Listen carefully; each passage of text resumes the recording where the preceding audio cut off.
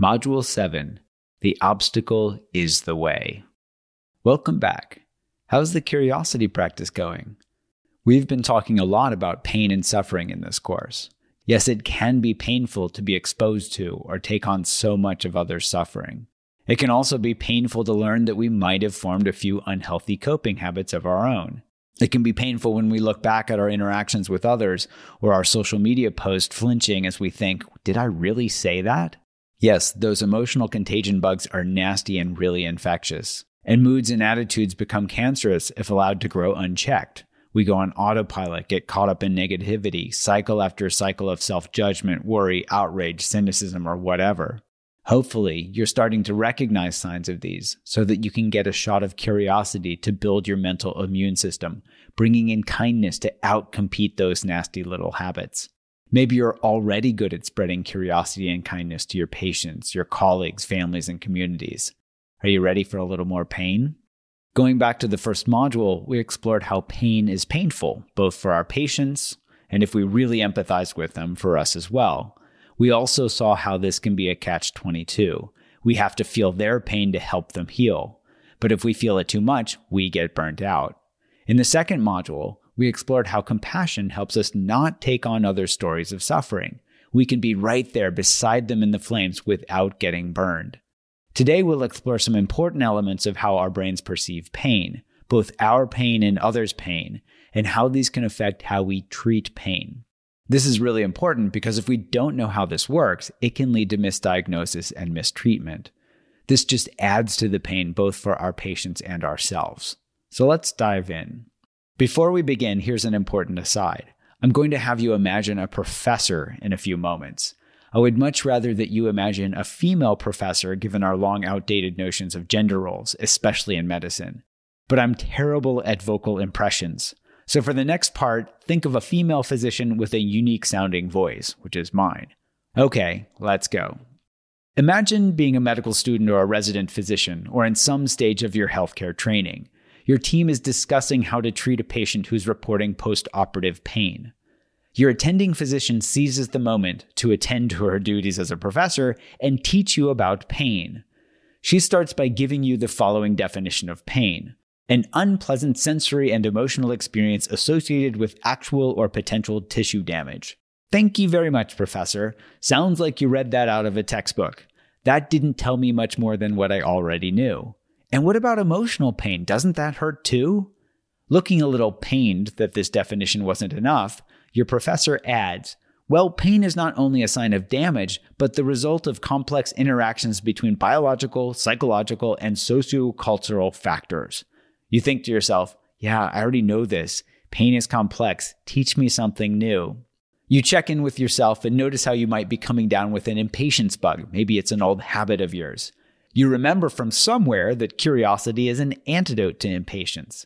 You pause and lighten your tone of voice before asking your professor, can you explain the clinical relevance of what you just told me? Perhaps you're even a bit surprised with yourself that genuine curiosity can actually be triggered by that silly vocal trick of humming that you learned somewhere. Maybe even catching a little of your curiosity, your professor gets a glint in her eye. Right, this science stuff only matters if we can translate it into understandable language and show why it matters.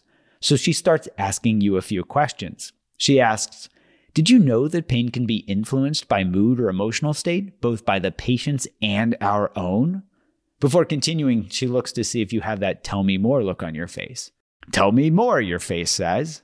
She smiles and continues. You have this thought, oh, she's a smart one. She's spreading happiness via social contagion, which also helps with learning. You note that intrusive thought and it disappears. Damn, this noting stuff works, you think to yourself. You note that too and it disappears, leaving you more focused. She asks you, so how does mood or an emotional state affect pain? You give her an I don't know look. She continues, studies have shown. Oh God, a lecture. You feel yourself closing down. You curiously note cynicism to yourself and open back up, ready to learn. Studies have shown that negative emotions increase the unpleasantness of pain, while positive emotions do the opposite. Did you also know that pain can be enhanced by cognitive fatigue or sleep deprivation? You think back to how painful it was to try to stay awake in grand rounds after being on call. Yep, I get it. Psychological distress, she continues, can worsen pain. Personal health beliefs and coping strategies can make pain worse or last longer. This can be compounded by anxiety. If you can't control your distress, or you start to worry that your pain isn't getting better or it's going to last a long time and so on, you might get more anxious, which then feeds back and makes the pain worse. She pauses, seeing that you're making connections in your brain, and then continues. Did you know that when pain becomes chronic, brain activity actually switches away from pain circuits to circuits that process emotions? That's why anxiety and other emotions take center stage when it comes to back pain and other chronic pain conditions. At that point, it isn't about point tenderness or the physical sensation of pain. It's about that protective flinch, the worry, the fear of the future. So it's critical to target the mechanism and treat the root cause, whatever it is at that moment. Analgesics are only part of the story. We have to treat the whole human, body and mind. She elaborates. She says, here, for example, mindfulness-based stress reduction has been shown to change brain activity in these circuits. This makes sense because studies have shown that mindfulness-based stress reduction has been shown to help both chronic pain and anxiety. Stepping back from this scenario for a moment, as an aside, hopefully you can see that pain is complex. You might even notice how inadequate and shallowly one-dimensional the 1 to 10 pain rating system seems. To diagnose pain effectively, you have to keep in mind the body and the mind. The physical cause of pain is only part of the equation, and much less of the equation when pain moves from acute to chronic. You make a mental note to yourself. To treat pain effectively, you have to treat the whole human, the physical and the mental. Your professor saves the best for last. She summarizes. Okay, pain is subjective. Pain is influenced by mood and emotional states. Did you know that experiencing pain in the presence of others can influence your reaction to pain? She gives you an example, telling you how in one study, women reported a lower intensity of pain when a romantic partner was holding their hand. She mentioned something about physiological synchronization, where your physiology syncs up with the other. No wonder partners hold hands during childbirth. No wonder parents hold their kids' hands when they are undergoing painful medical procedures. Wow, you think. Another example of social contagion. Your professor sums it all up with this clinical pearl. She says, just remember this formula. Suffering equals pain times resistance. The more we resist pain by getting anxious, worrying, closing down, turning away from, or otherwise trying to protect ourselves from that pain, the more we suffer. What you resist persists. This goes for physical and emotional pain. You try to make a note to yourself. Suffering equals pain times resistance. That formula is pretty simple. And then your brain makes another connection. All of the times you've turned away from or resisted your patient's suffering, not only have they suffered, but you have suffered as well. All of the times you've ignored, turned away from, or shoved your own emotional pain into the closet for another day, you have suffered, and it might have made your patient suffer as well.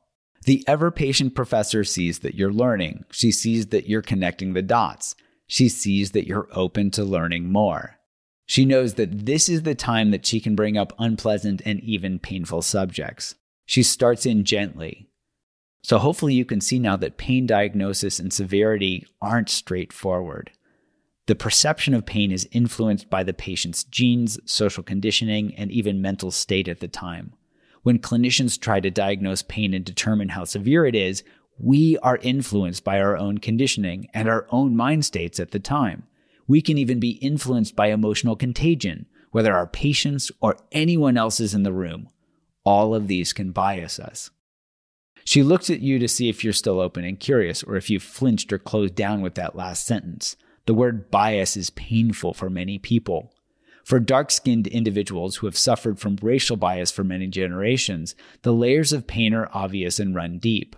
For white-skinned individuals, the feeling of fragility, the wanting to not have socially conditioned biases in the first place, and so many other factors can make the subject pretty sensitive or feeling too hot to touch. Your wise and compassionate professor mentally holds your hand, knowing that the next thing she's about to say hurts for a lot of people.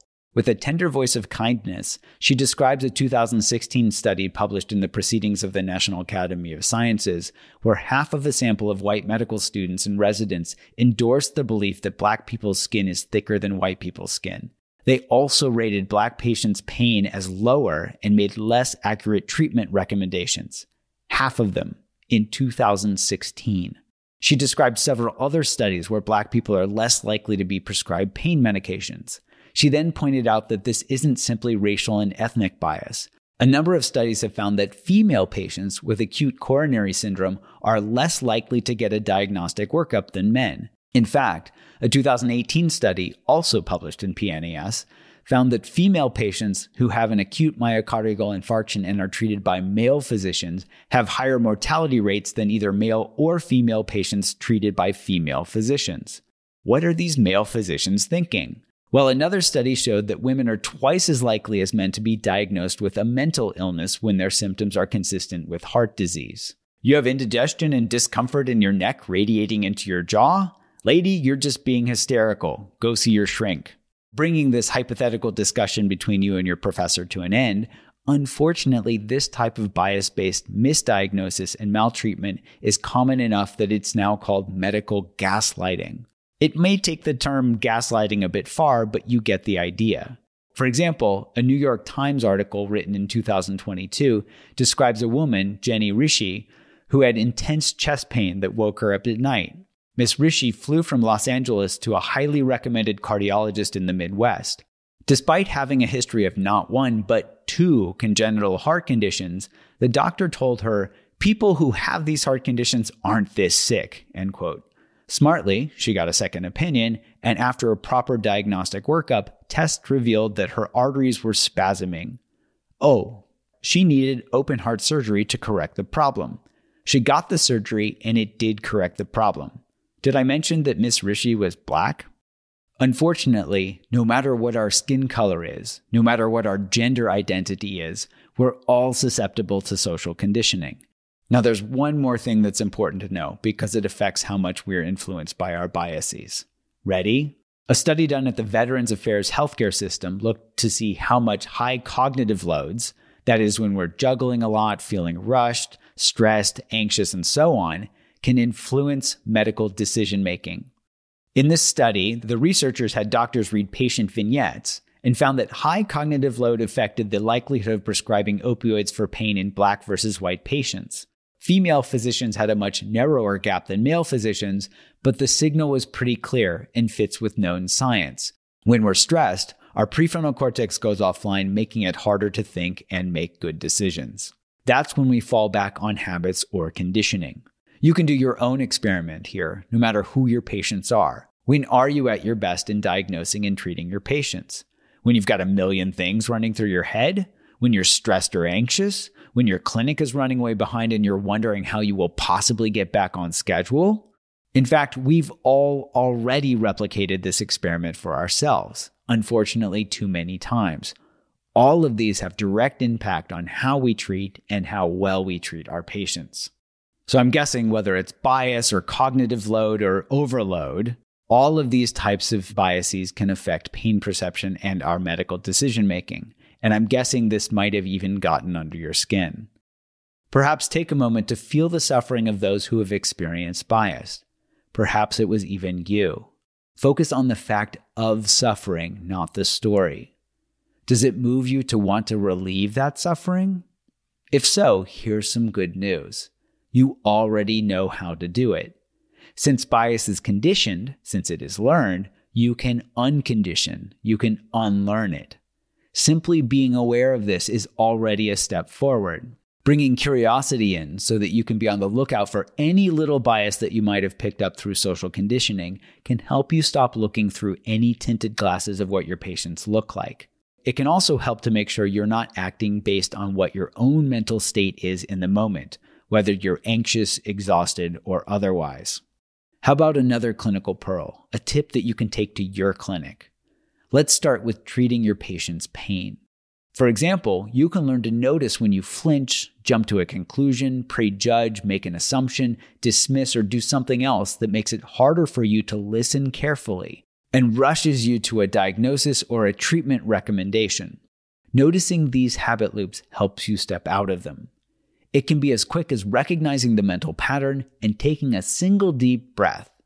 Here's a way to turbocharge this. Because stress and feeling rushed can be contagious, you can bet that your patients will feel these when you are feeling them. So when you notice that you're feeling rushed and so on, you can play with saying something like this to your patient.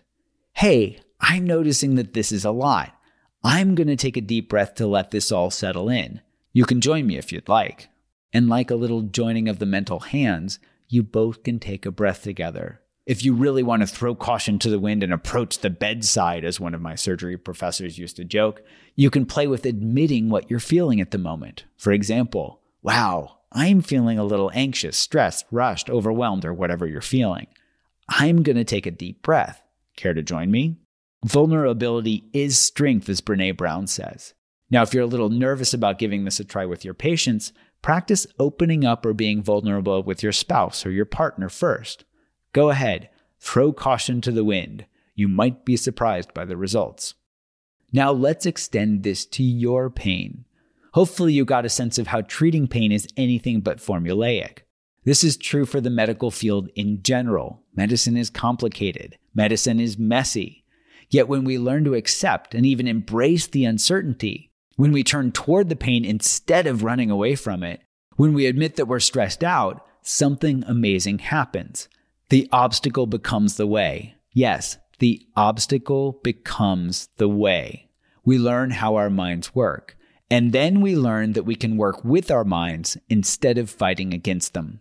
And this opens us to what we love about our jobs and our profession, helping people. When we set the healthy habits of curiosity and kindness, we open to our patients, we open to ourselves, we open to our families and our lives. This is when our patients, our families, and we thrive. So take a moment to take a moment when you're getting caught up today.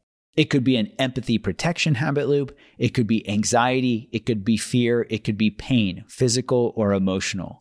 Whatever it is, take a deep breath, maybe even take a breath together with your patient so you can both get grounded. See how much this can help you step out of these old habit loops and into compassionate action. In the next module, I'll briefly review each of the modules from this mini course so that you can practice putting all of the pieces together. You can also download a summary document with each of the practices here. Onward, we'll see you in the next module.